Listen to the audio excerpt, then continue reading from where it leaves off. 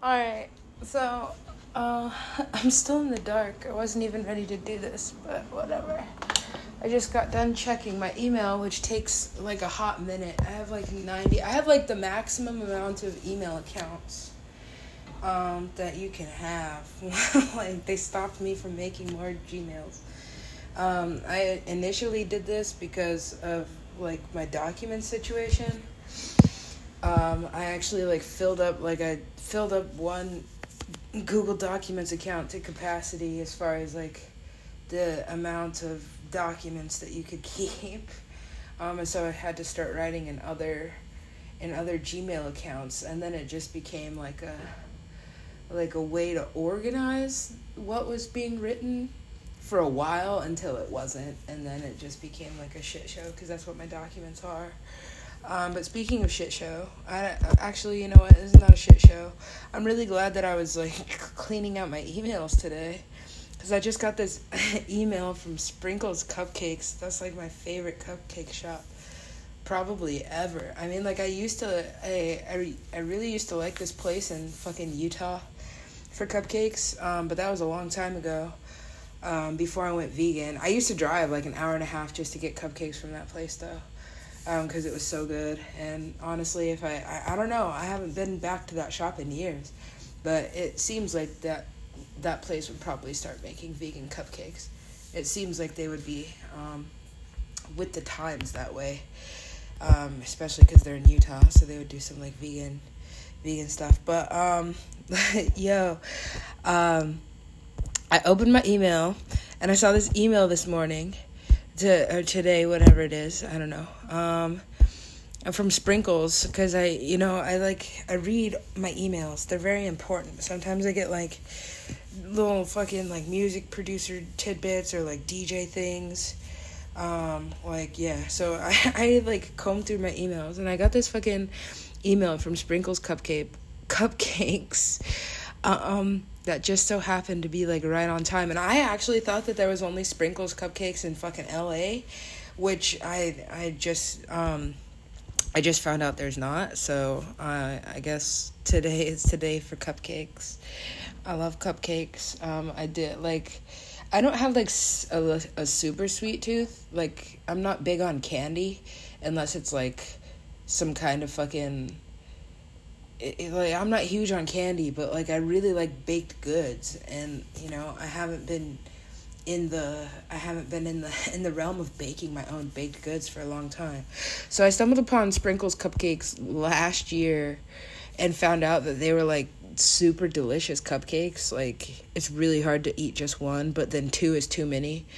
And I thought they were only in LA, but it turns out they are all over, all over the place.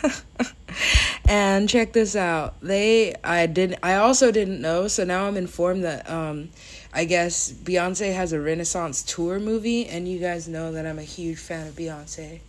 Not like fangirl fan, because I know her fans go like deep and hard for her. Like, I've met some Beyonce fans that are like ride or die, or we've all seen that video with like the guy that bought her dress and was like freaking out on fucking FaceTime or whatever. I don't go that hardcore, but I am like a super like fan of Beyonce. I love playing her music. I love singing her music in private, because like Beyonce is one of those artists that like I would never do a cover, because one, she already like duplicated herself, and now Blue Ivy is like a fucking Grammy-winning toddler. And two, because she's one of those artists that it's like you can never beat Beyonce. Like, you can never do better than the original of Beyonce. Like, you know, I've been toying with a couple remixes and stuff, but that's just about it. That's my limited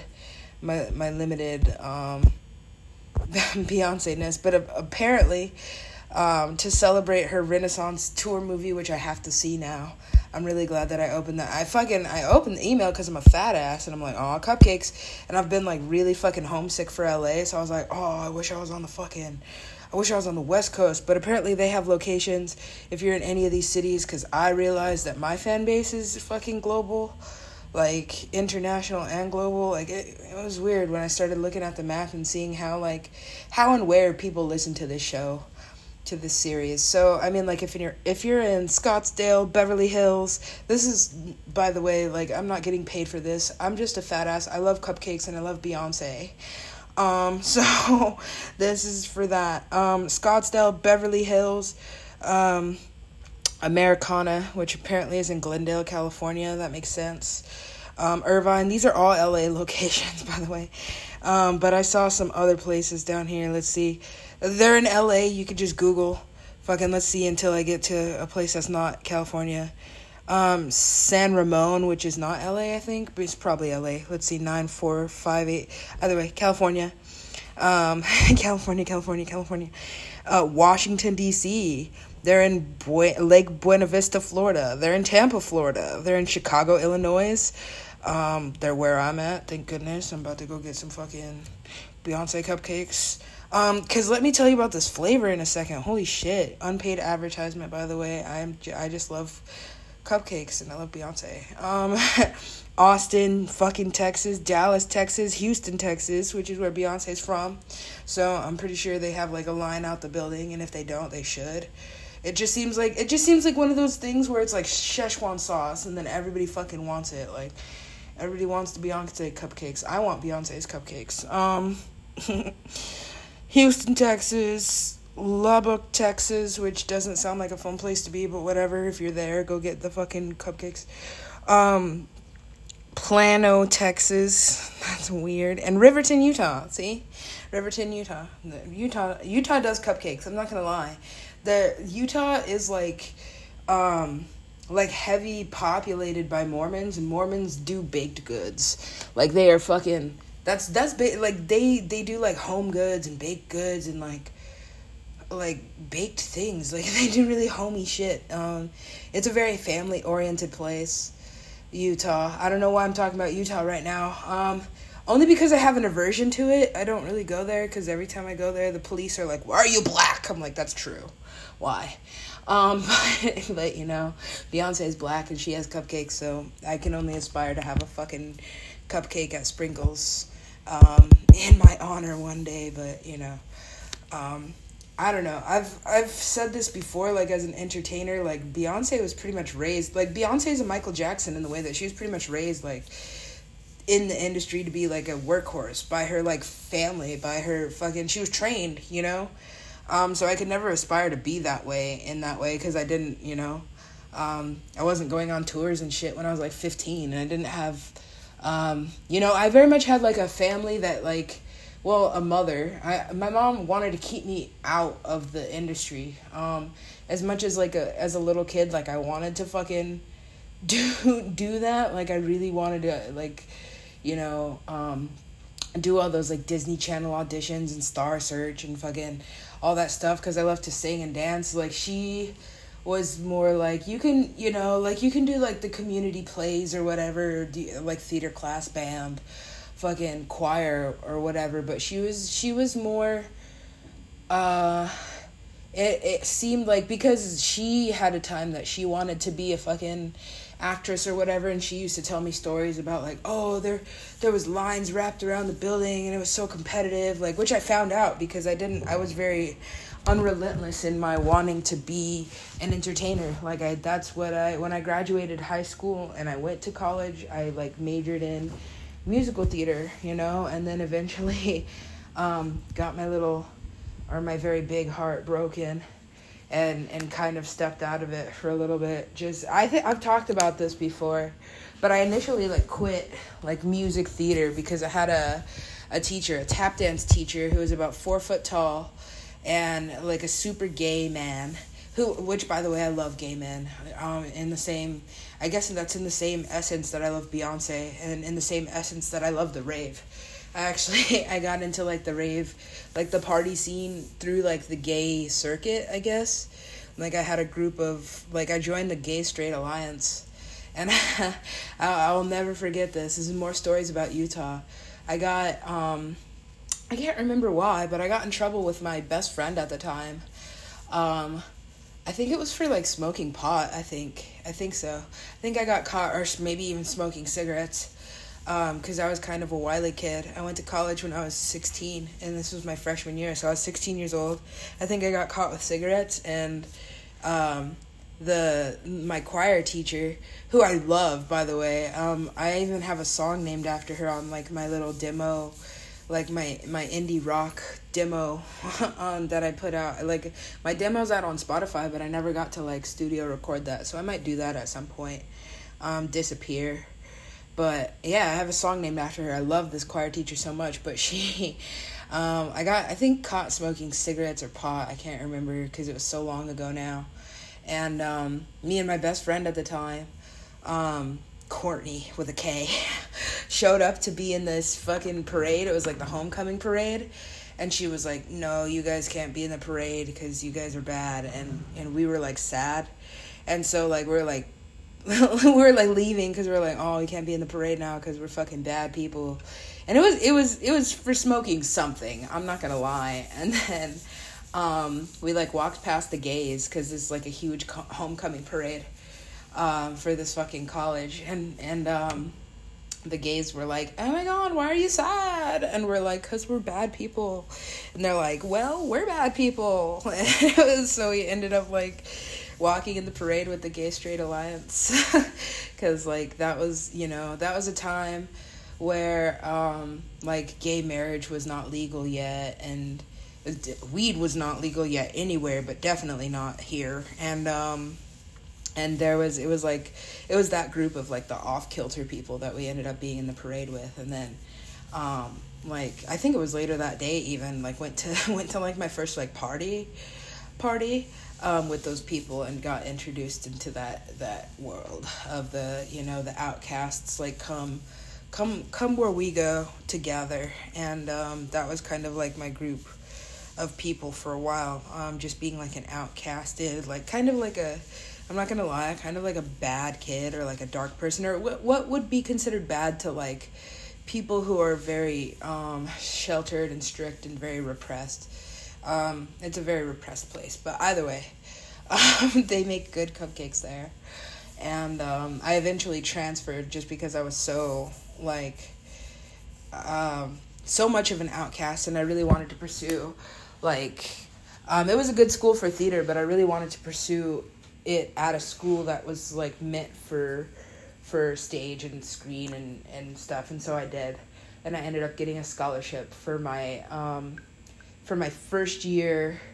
Like I moved to LA the next year when I was 17, and so yeah, that's that story.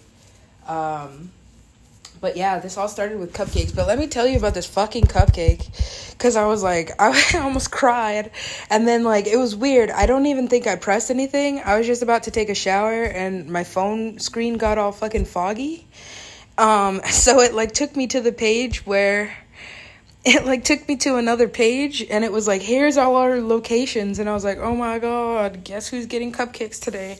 Even though I had brownies last night. But I'm waiting on this knee injury to heal, and I think it's almost there. And I'm doing like a little bit of fucking, like I'm doing what I can to like be able to run again, because I actually really do enjoy running. And I like the way that my body takes shape when I'm running, especially since I'm also really heavy into lifting. Like I love lifting shit. Like heavy shit. And what I didn't realize I was doing was like powerlifting, but like this personal trainer came up to me at Equinox and was like, oh, do you powerlift? She was like, is this you? And I was like, what, this? Yeah, this me. And she was like, whoa, are you powerlifting? And I was like, I don't know what that means. She was like, powerlifting is when you're lifting more than your weight. And I was like, I don't think, because at the time I wasn't running, so I was like, I don't think I'm quite like 135 yet. I was more like 140-ish, 145 maybe, which is heavy, especially by LA standards. And like especially since I've been in like the lower it feels especially heavy to like be closer to like 150 after being closer to like 130, 128, I don't think I've ever quite hit 125 except for when I was like surfing all the time, and I absolutely had like, I almost had like no muscle and no fat, because all the muscle that I did have was like lean muscle.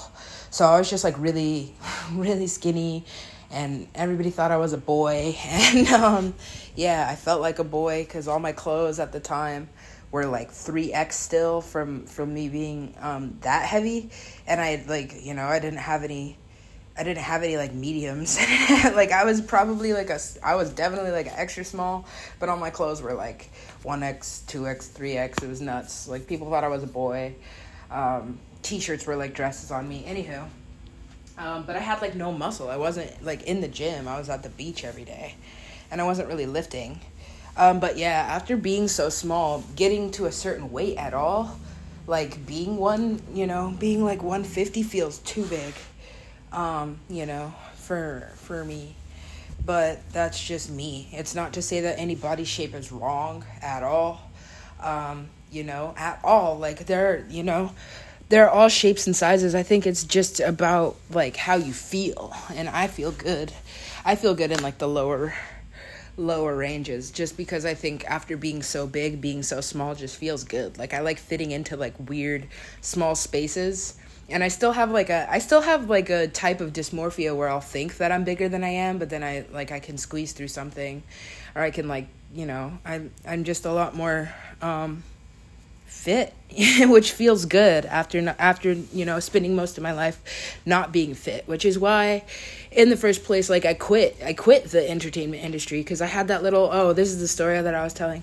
But I've told this story before, so it doesn't feel that important, but I know that I have, like, new listeners or whatever, new subscribers, because that always happens, especially when I'm doing, like, seasonal fucking drops like I have been.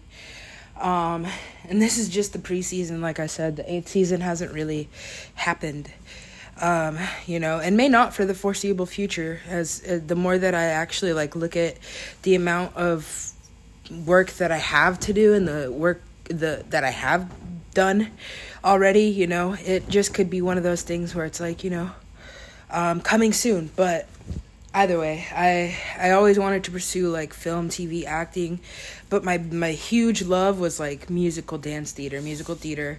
I wanted to be on Broadway, and I had this little tap teacher, and I say little because he was literally like physically like tiny. He was a tiny little man. And I was a big girl, you know, and I hadn't even had my growth spurt yet. So I was like maybe all of like 5'1", but I was also like 300 pounds, you know, and, so that's a lot, but I could dance my ass off because I grew up in ballet, tap, jazz, you know, like dance, you know. I went to a theater high school for a while, and then I went to a theater college after that, like I just said, and it was at this college where I can't remember how, I think it was just because I was, like, falling behind. Like, there was a lot more, like, classically trained, like, dancers, like, semi-professional dancers in my class, and I was just, like, slower because I was fat, and it was tap, which I hated anyway, because the combinations were just so fucking... I was like, these are ridiculous, you know. I had been tapping. I think I had done ballet, jazz, and modern for, like, a number of more years than tap. And tap was, like, I had only been doing for, like, 2 or 3 years. So I wasn't as, like, classically trained or, like, well-rounded as some of the other girls who were doing tap, you know, when they were, like, 5. But this school in particular was a little bit more, like, lenient with their audition process than they are now. I've noticed that their standards have definitely gone up since I attended that college, and that their acceptance rate is lower than when I attended. They used to just like accept everyone, and now they're a little bit more. But you know, this was the time where not everybody wanted to be like a superstar. Like me wanting to be like an actress or singer or dancer was not normal. Most people wanted to do like practical things, you know. It was before, it was weird because it was like the generation that was in love with High School Musical and like Hannah Montana, like the generation right behind me, that's when it started to be popular to be like, oh, I want to sing, I want to dance. Like, that's when the plethora of artists, like, it started to become normal for everybody to be an artist. Before that, it was like, no, you have to have a practical career. And I was like a, you know, a weirdo for actually wanting to study fucking theater and dance. And then it got popular like a few years like after, you know, a few years after, when those the High School Musical and the fans of Glee, you know, when Wicked first came out, like everybody was like, oh, like musicals are cool, but that was like the shit that I was into like forever. So I don't know, I've always kind of been that kid where, to my annoyance, to my greatest fucking annoyance, to where like I can like something and I get made fun of for it, but like a couple years later, everybody else is doing it. Those checkered Vans, I used to get fucking tortured for those, and now people still wear those like they're cool to this day, and that pisses me off. Like, this is like 15 years fucking later, 20 years fucking later, where it's like I got the checkerboard Vans, and people used to fucking tear me apart for wearing those, because nobody was even wearing Vans. And I was just like an emo kid, and that wasn't cool, and then that became like a whole thing. And so like, I don't know, like I joke and say that like I'm a trendsetter, and that like people copy me, but people copy me like after the fact, like after I'm like, okay, I'm done with this, and then everybody else is doing it, and that has always pissed me off. But yeah, no, it was like the same with like theater school, where I wanted to I was like, oh, I'm gonna be on Broadway. That's what I wanted to do. It was like between that and film. Like, I was always writing, even in theater school, I was always writing like to do film, but not like taking it as seriously as like, no, I'm gonna sing and dance. And then I had this little tap teacher like pull me to the side after class and was like, I'm just gonna be honest with you. I don't even know how he started the conversation, but I mean, like, I just got over this now, and this was like over 10 years ago. Like, this just stopped making me feel emotional about it, because I'm just like, yo, dude, like, you shouldn't say that to somebody. I realized how wrong he was, and it was just like something that I kept to myself, but it fucked me up. It fucked my brain up. It fucked my heart up. And it made me quit theater and dance and, like, not pursue it for a long, long time. Yeah, it made me quit. And he goes, I can't remember, but he was like, yo, you're a heavyset black, you know, female. I don't even think he referred to me as, like, a black woman. Like, I think he was just like, you're a big black girl. I'm just going to be honest with you. The only roles you'll ever play are slaves and maids, and like, you'll never be the ingenue. You'll only ever, like, the best that you could hope to be is the funny best friend. And I'm paraphrasing because it's been so long now. I used to be able to quote the way that he hurt me, like, word for word, but at this point it doesn't hurt as bad, you know, like looking at like 13 years later or some shit. I don't know. I can't say.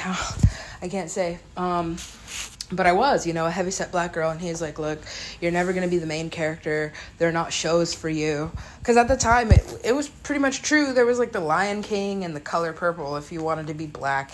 You know, it was like when In the Heights had just come out, but they weren't doing, like, the whole all-inclusive thing. So there were really no, like, Afro-Latino roles. There were really no Afro roles, unless it was, like, you're going to be in the color purple. You know, or The Lion King if you're lucky. But most of the theater productions that were, you know, most of the roles that I could play were like, he was right, you know, old ladies, slaves, maids, the comic relief. But he pretty much broke it down to me like, look, you're never going to be the fucking ingenue ever. That's just what it is. And it's crazy because I quit because of that. And then came this whole, like, uprising of, like, diversity in fucking theater that I never foresaw, that I don't think anybody ever really saw coming. You know, more diversity in TV, more diversity in acting, more diversity. But I had already had my little heart, or my big heart, whatever, broken. And had moved on to something else. I think after that, I wanted to be more practical like everybody else. And it was crazy to see like how people treat you when you make that kind of change. When you make that kind of change, people were like, oh, I'm so proud of you, because I was like, oh, I'm going to study law. And people were like, finally, like, you're realistic about, like, and by the way, I'm not a lawyer. I am very much an entertainer. But, like, I went, like, a hard left. I was like, I'm going to study law. And then law turned to philosophy. With like an undertaking in film, and then like it got like less practical, because philosophy has applications, but like if you don't continue, like you might as well just like get a doctorate at that point if you're gonna actually make a career out of it, or become a professor or something. And I didn't have that kind of focus or drive, because I kept screenwriting, you know, like I kept like doing film and like music classes, you know, with it, because that was what I had interest in. That was what I liked. I had almost no like focus. I had no real intention of being a lawyer. As interesting as some of that shit was, like ethics, and philosophy, like it just didn't stick in the way that like I would still go to my dorm room and was like writing, you know, scripts. Like I was still fucking, you know, I was still being an entertainer, but more like hiding it because of the way that people treated me, because my major was so much more fucking like practical, and it didn't work out practically at all, you know. It didn't work out practically at all. Like I still ended up pretty much like done for, and it didn't really matter after that. But I won't talk about my after college experience. I think I've talked about it enough to finally like, I don't know, I think I've finally like consoled with myself that like I'm in the place now that I would have been had I not made the choices that I made. Like I really do feel like, well, I do believe in like certain fate. Like you're gonna go the same way anyway. Doesn't really matter what choices you make, you're gonna end up in the same place, but it's different paths of getting to that place. So I think I'm very much in that place of, well, if I hadn't quit, you know, well, if I had have worked at this, because after that, I will say that I had a writer's block of, you know, like 8 years, like during my entire relationship, pretty much the only relationship that I've ever actually had, I didn't write at all, and I wasn't creating, you know, I very briefly was like producing out of boredom, close to like 11 years ago. And then, you know, I don't want to really talk too much about that, but I taught my ex how to produce, and then pretty much didn't see my computer for like the remainder of our relationship, because he liked it so much, and was doing that. And then, of course, when I got my computer back, I just like deleted it. I'm just like, oh, well, what a waste of time. Oh, well. And, it wasn't like higher level, I guess, sound engineering as I'm doing now. Like that was GarageBand, like this is Ableton. That was like rap beats, and though I do make rap beats, it's not really my focus. It's just something easy that I can throw together for like extra money. Just because like the rap culture, especially where I'm at now, or in circles where I tend to end up because of my skin color, kind of acknowledging that there is still so much of a racial divide, even though, you know, the music industry is getting more diverse, but it's not as, you know, there's not as much color as you would expect even now, you know. Like people on the internet are making a good point of like, well, if you're light-skinned, you're a lot more popular and this and that. There's still a lot of colorism and race in the music industry, which is unfortunate. And being like a biracial or post-racial artist has made me realize that like it's cool to walk the line sometimes, because I'm semi-accepted in like all circles. So I can make rap beats, but I can also be like, oh, well, I like dubstep and techno, and that's different. You know, I can go do that, or, you know, try to do that, and try, you know, to pursue something that's not necessarily, that's not necessarily integrated yet in that way. But either way, I can't remember what I was talking about. I am multitasking again.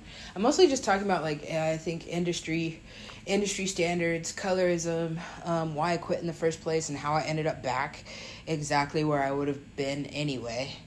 Because that's how time works. Some things are just predetermined. I don't think for a minute that I would ever make it as a lawyer. I don't think for a minute that this, wouldn't have happened either way. Like I said, I did go through a period of 8 years of writer's block where I just didn't write at all, and I wasn't even listening to my own, like, music. Like, I had to listen to the music that I liked in private, because otherwise it wasn't a shared love. And so my love of EDM and my love of dubstep kind of got sidelined, and I don't know, I was never much of a rap person, but a lot of the rap that I did, discover during that time was during that time. Because before and after, I didn't really listen to rap. I still don't really, I'm not, like, a huge rap fan. I do like trap. I do like, I do like certain artists for sure. I like intelligent rap. I like certain albums because I like to catalog. But I'm not like a huge rap fan, which is why I don't consider myself a rapper either. Like, I don't respect myself in the way of, like, the culture makes sense to me, because I'm not necessarily even from that culture. Now I'm very much experiencing that culture, which I've realized does make it easier for me to rap. Like, I've realized that my flow comes a lot easier. Like, I'm like, oh, it's just rap is an energy. Hip hop is an energy. Like, living in the hood, in the ghetto or whatever, like, you feel that energy. And it makes it definitely has had an effect on the way that I do rap. But like I said, I consider myself more of like a poet, which is how it started. After that 8-year writer's block, I wrote, like, I had a literal writing catharsis for like 5 years after that. And that's how the festival project was born. Like, closer to actually like 6 or 7 years, because I started with like poetry, and I would write it all by hand in my journals that have since been lost to storage units. I actually gave my ex-best friend like a box of journals, and then she put it in her storage unit for me, because I was like, yo, keep these safe, and she was like, yeah. And then she lost her storage unit, so I lost all that poetry and all those songs that I was writing at the very beginning, which is how I think I started writing, like, digitally. I think I was writing too much, like, by hand, and realizing that I could type a lot faster and that I could get a lot done. And then once I started writing, like, in Google Documents, which is how it started, like, the initial festival project, I was like, oh, I can fucking, it just kind of happened naturally that I started writing. The first entry into the festival project was actually a article about rave culture, and how it was really weird. I had this experience at rave, and I was like the only one sober, so I had the sober eyes on, and I was looking around at everybody else who was like major gone, and having this experience of like seeing my generation's like folly, almost like seeing how broken and depressed everyone was, and using the backdrop of like the rave scene to kind of like wash it all off. Seeing circles of people that were just like gonzo, and it was like a gonzo style article, actually, like Hunter S. Thompson, who I've always been like a huge fan of as a writer, and as just like a person in general, a huge fan of Hunter S. Thompson and his style of writing. But it was like a gonzo journalism style. I don't know if that article still exists. I think I was writing in documents, but I could not say for the life of me. But I started writing. That was the first entry in the festival project, was writing about how everybody was gonzo, but I was here, I was present, and it seemed like nobody else was, and just kind of becoming disconnected from the regular sense of like, okay, we're going to go to a rave, we're going to do this, we're going to do that.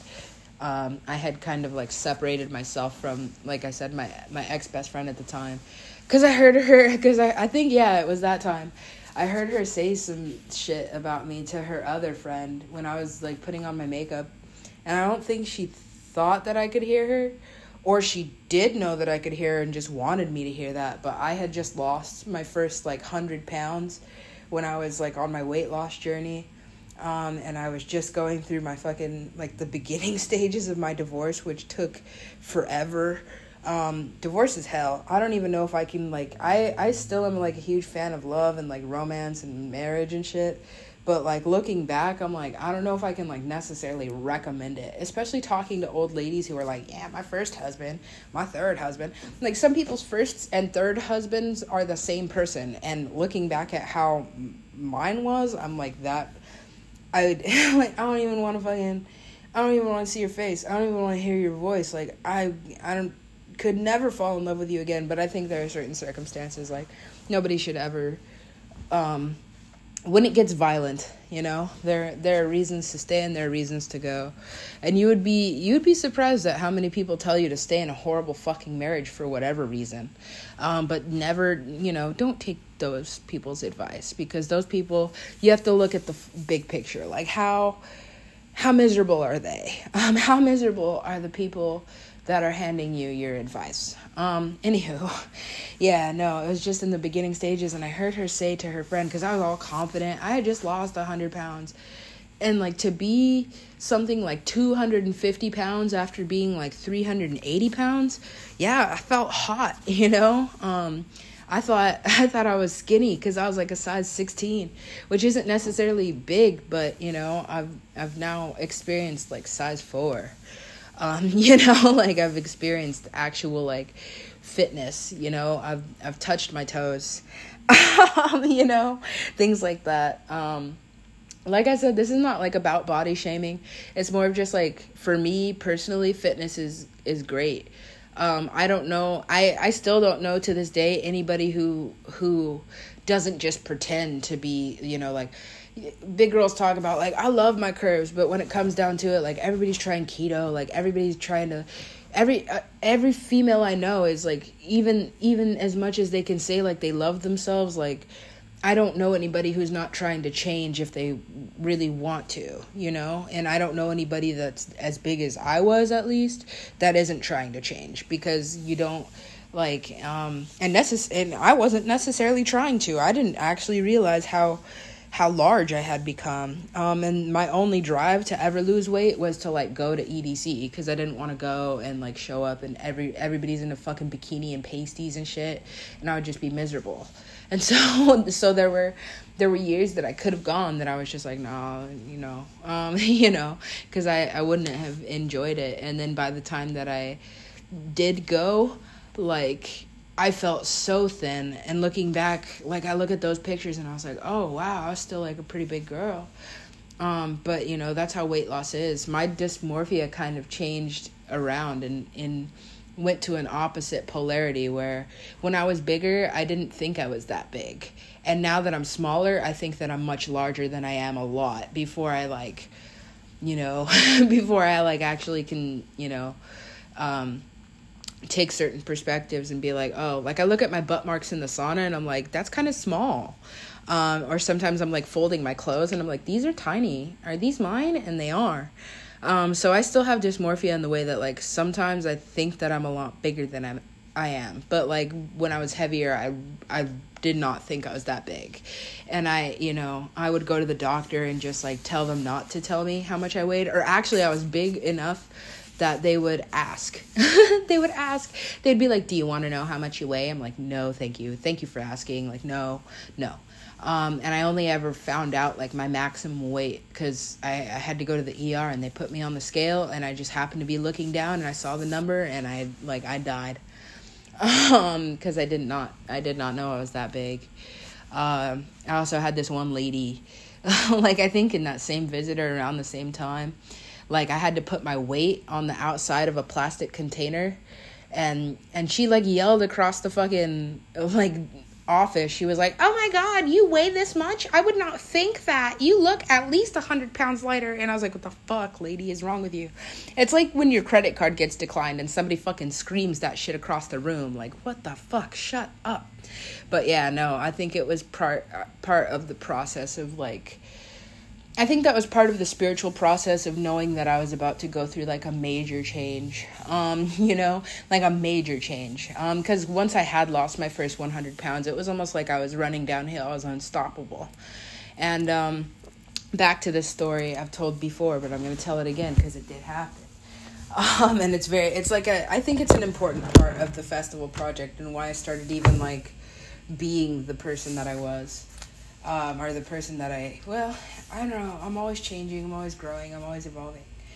But, yeah, this, my ex-best friend was in the next room with her other friend, and she was like, oh, I don't even know what to do with her anymore, she's so confident, I'm used to her being my fat sidekick. And I was like, it broke my heart, but I wasn't about to make a scene before the rave, because that's, like, what I was there for, you know? And I was going through my breakup or whatever, the beginning stages of, like, not, you know? So I was there to have a good time and to listen to the music that I like to listen to and not rap music all the time. And, yeah, I heard her say that to her friend, and I was just kind of like, oh, well, fuck this bitch, but I'm not going to fucking say anything about it, you know? I'm not going to go start a fight with you. I'm not going to go fucking whatever. But she was like, oh, I don't know what I'm going to do with her. She's so confident now. I'm used to her being my fat sidekick. And I'm like, and I'm not paraphrasing. That's what she said. And I was like, oh, I guess I was just a fat sidekick.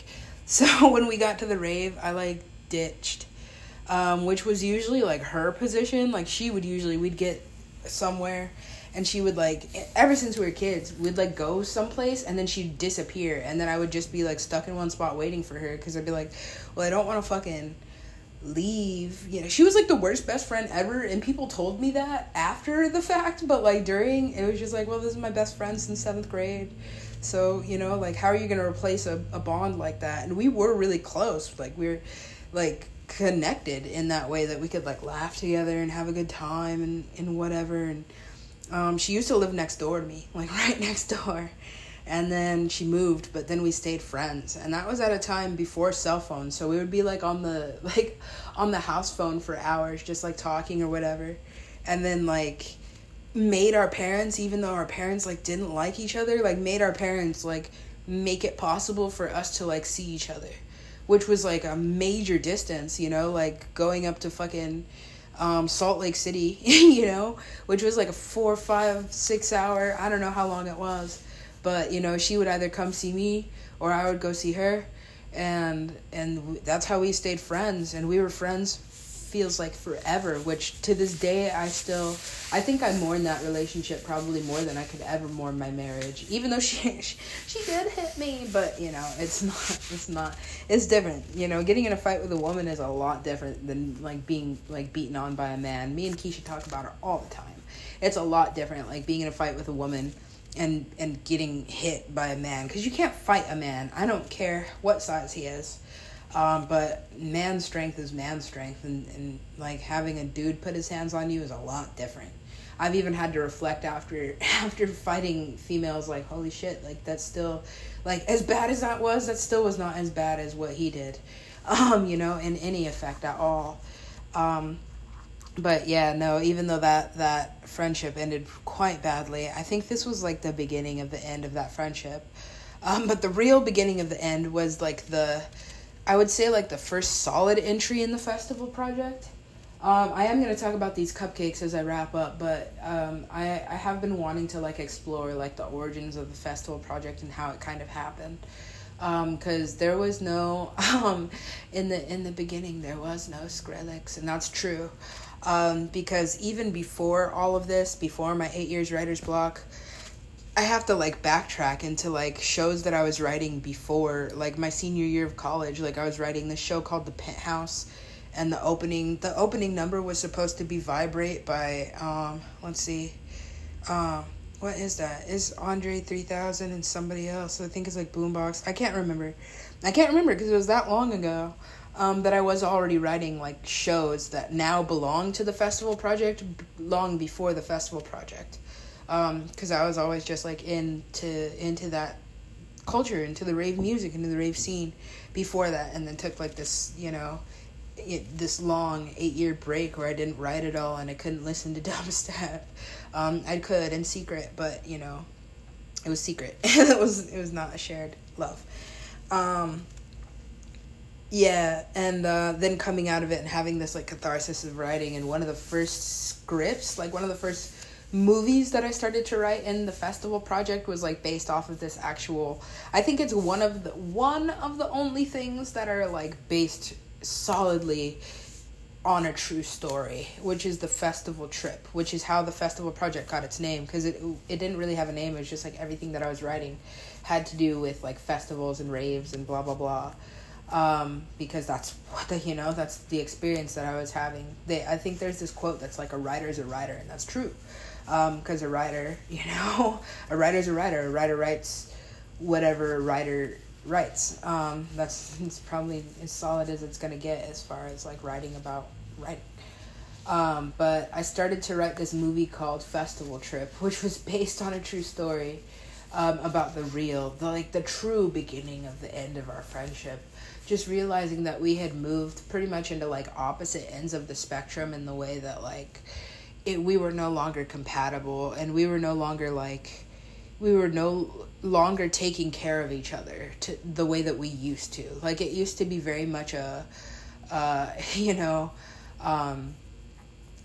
I scratch your back, you scratch mine. Even though when we were kids, I would get ditched a lot. Like once I got a car, she would just use me for rides to places, and then like never, she'd be like, okay, I'll be right back, and then like never come back, like shit like that. Or I'm just going in to get this, and then I'm blah blah blah or whatever. So she was just kind of like that person that always like used me, but that I was like, that's my best friend since whatever, that's how it goes. I kind of had this like twisted idea of like friendship and love until very recently, like what love is and what love isn't. But I think I had kind of like a jilted sense of what it was for a very long time. But love is love. That's true. And I did love my best friend to the end of time. I still love this girl. It's just that we're not compatible. We don't care for each other in the same way that's going to be, that's going to like be a good relationship probably for either of us.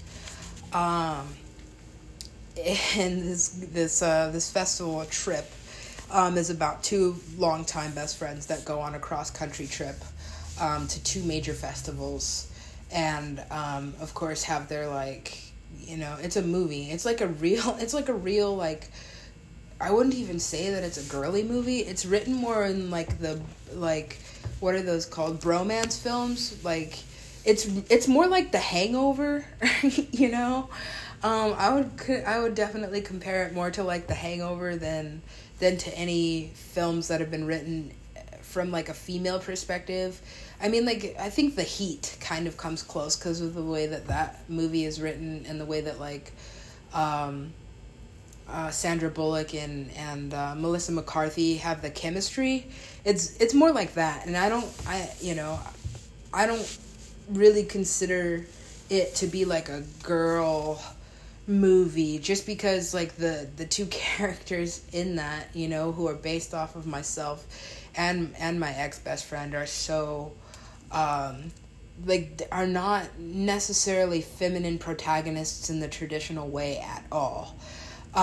In the way that you would expect things to happen because they're women. It's definitely one of those reverse role movies where it's just like, holy shit, like you wouldn't necessarily expect a woman to act like that. You wouldn't exactly expect any of the things that happen in that movie, The Festival Trip, which is almost like based fact for fact of like how that trip went, because it was nutso. But then it really does begin like the beginning of the festival project and the way that what happens at the end of that movie kind of begins this character's transition from being on the dance floor to being, you know, on stage, which is, like I said before, and I'll say again, like something that I never saw myself as a person. Like, I never saw myself being a DJ. That was never that was never necessarily what I was going for or wanted. Just because in that same way, being a DJ became popular, like mainstream popular, consumer brand popular, like after it was like pretty much decided for me by the rave gods that this was my fucking calling. And decided for me. I fought God tooth and nail on this. I was like, no, not a DJ, anything but a DJ. Because everybody's trying to be fucking whoever, you know, everybody's trying to fucking do this. But it was something that I ended up realizing that I had like a natural talent for, because I was born with synesthesia. I was born a musician. I, you know, played by ears and have always seen very colorful patterns in music and sound. Have always had a very, very fierce love of rhythm and fierce love of melody, and, you know, wanted to sing and dance. And so the DJ or musician or artist that I am now is very much like very much everything that has happened up to now. Like, it took all these 30 years of you know, all these 30 years of building upon this to make the artist that I am now, which is still not, like, I still think about going back to school for, like, musical theater and well-rounded drama. It's just, I don't think that that's necessarily the financial, like, it's not really a good business decision. Like, as a business owner and as, like, a producer, like, how am I gonna, you know, like, I think you just have to believe to a certain extent that, like, it'll pay itself off, but I'm not necessarily there yet. And I don't, like, I already went to college, so I already have 4 years of, you know, college that I'm still paying off. And most people who went to college for 4 years will tell you that, you know, I'm still paying this off. I still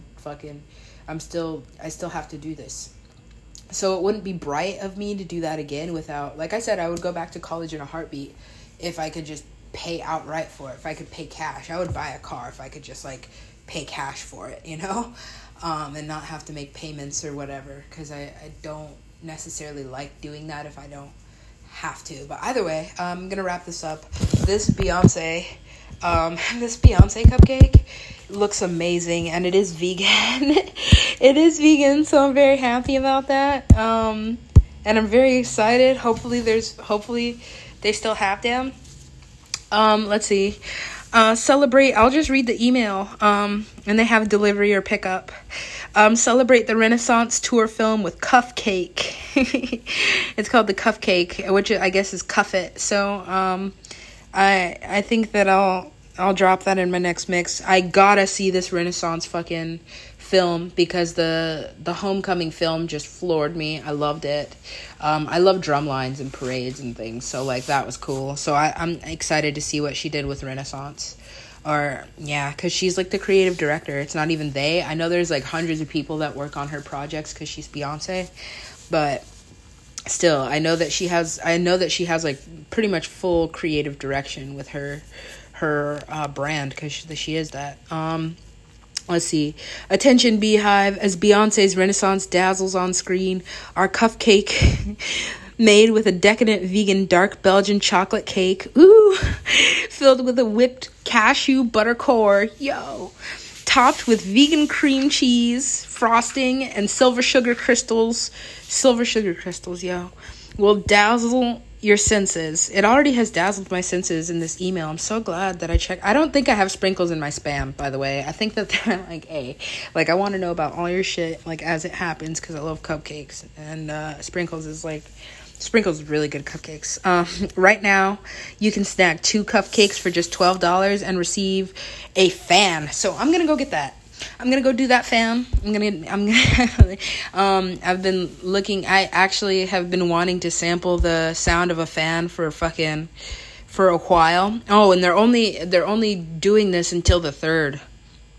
So, yeah, I'm gonna go get that fan. I've been wanting to fucking,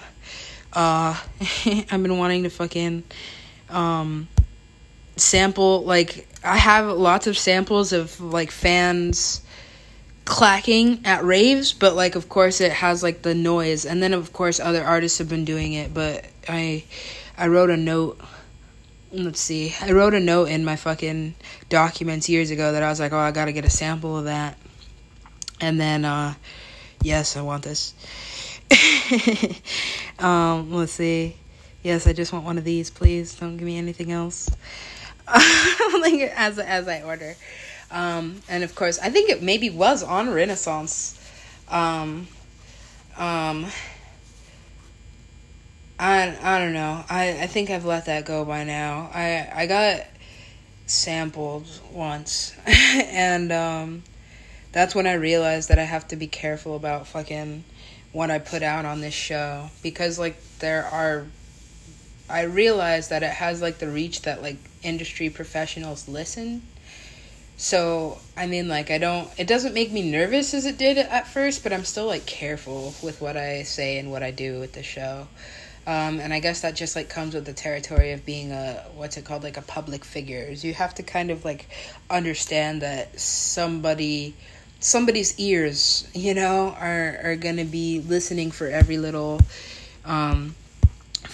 thing, and so that's, you know, it's not a problem. I'm being as honest as it gets these days, because, you know, what's there to lose, what's there to hide? I've pretty much just given my fucking you know, I've given my eyes to God, my soul to God. Like, I just give it all to the universe, and I'm just like, whatever plan this all-knowing, all-seeing source has for me, I give into that. You have to surrender, and that is the truest thing. You know, once you surrender, like, once you're like, all right, hands to the sky, like, that's when it happens. So, you know, I've done that, and I'm just, like, in the process of, like, putting the work in.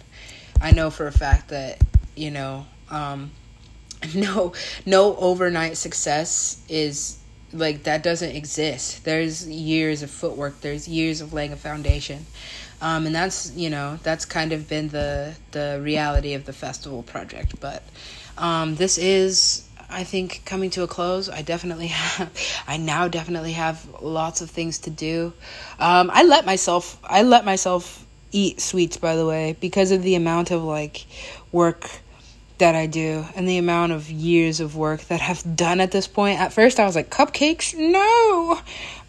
But also I'm, you know, building my body in a way that I'm a sexual creature. Let's not, let's not skirt around that. And I only have, like, 10, 20 good years left as a female. I guess, maybe. They say 20 is the new, or they say 30 is the new 20. So that's not as heartbreaking, because I did lose a little bit of sunlight when on my 30th birthday. I was like, oh no, like, I'm an old lady. But I can do a lot more with, like, my mind and my body than I could 10 years ago. So I'm kind of like Benjamin Button in that way, but, like, even if I had the correct body my entire life, I don't think I'd be as developed as I am, like, mentally or spiritually. I think it all had to happen in this way. So that being said, thanks for listening. I'm signing out for sure. I have no idea when this is posting, but whatever. I want a cupcake. Hopefully they're not sold out. If you're in any of the cities that I listed at the beginning of this episode, go get your fucking Beyonce cupcakes, because who doesn't want Beyonce's cupcakes, right? That's this. I don't have anything else to say. I was going to touch a little bit on the fucking 6th season, because it carries over into the 7th and the 8th. I was going to start, because, cupcakes. But maybe later, when I actually have cupcakes in my lap. That'll be nice. Okay, so thanks for listening. Enjoy yourselves. Stay safe out there. Love and light. I still don't know how to end these. And I'm still wondering if it would just kind of be better to, like, keep doing this on my iPhone, or to actually get, like, a whole podcasting setup. I feel like that would be, like, now podcasting is mainstream. Everybody has a podcast. Everybody's a fucking DJ. Like, everybody's a fucking something. Either way, I'm just like, should I make that, couple $100 investment to be, like, professional about it, when I could just keep doing it the way that I've always done it? By total accident. that's going to be up to the universe to decide, because I'm still saving for a Moog. The end.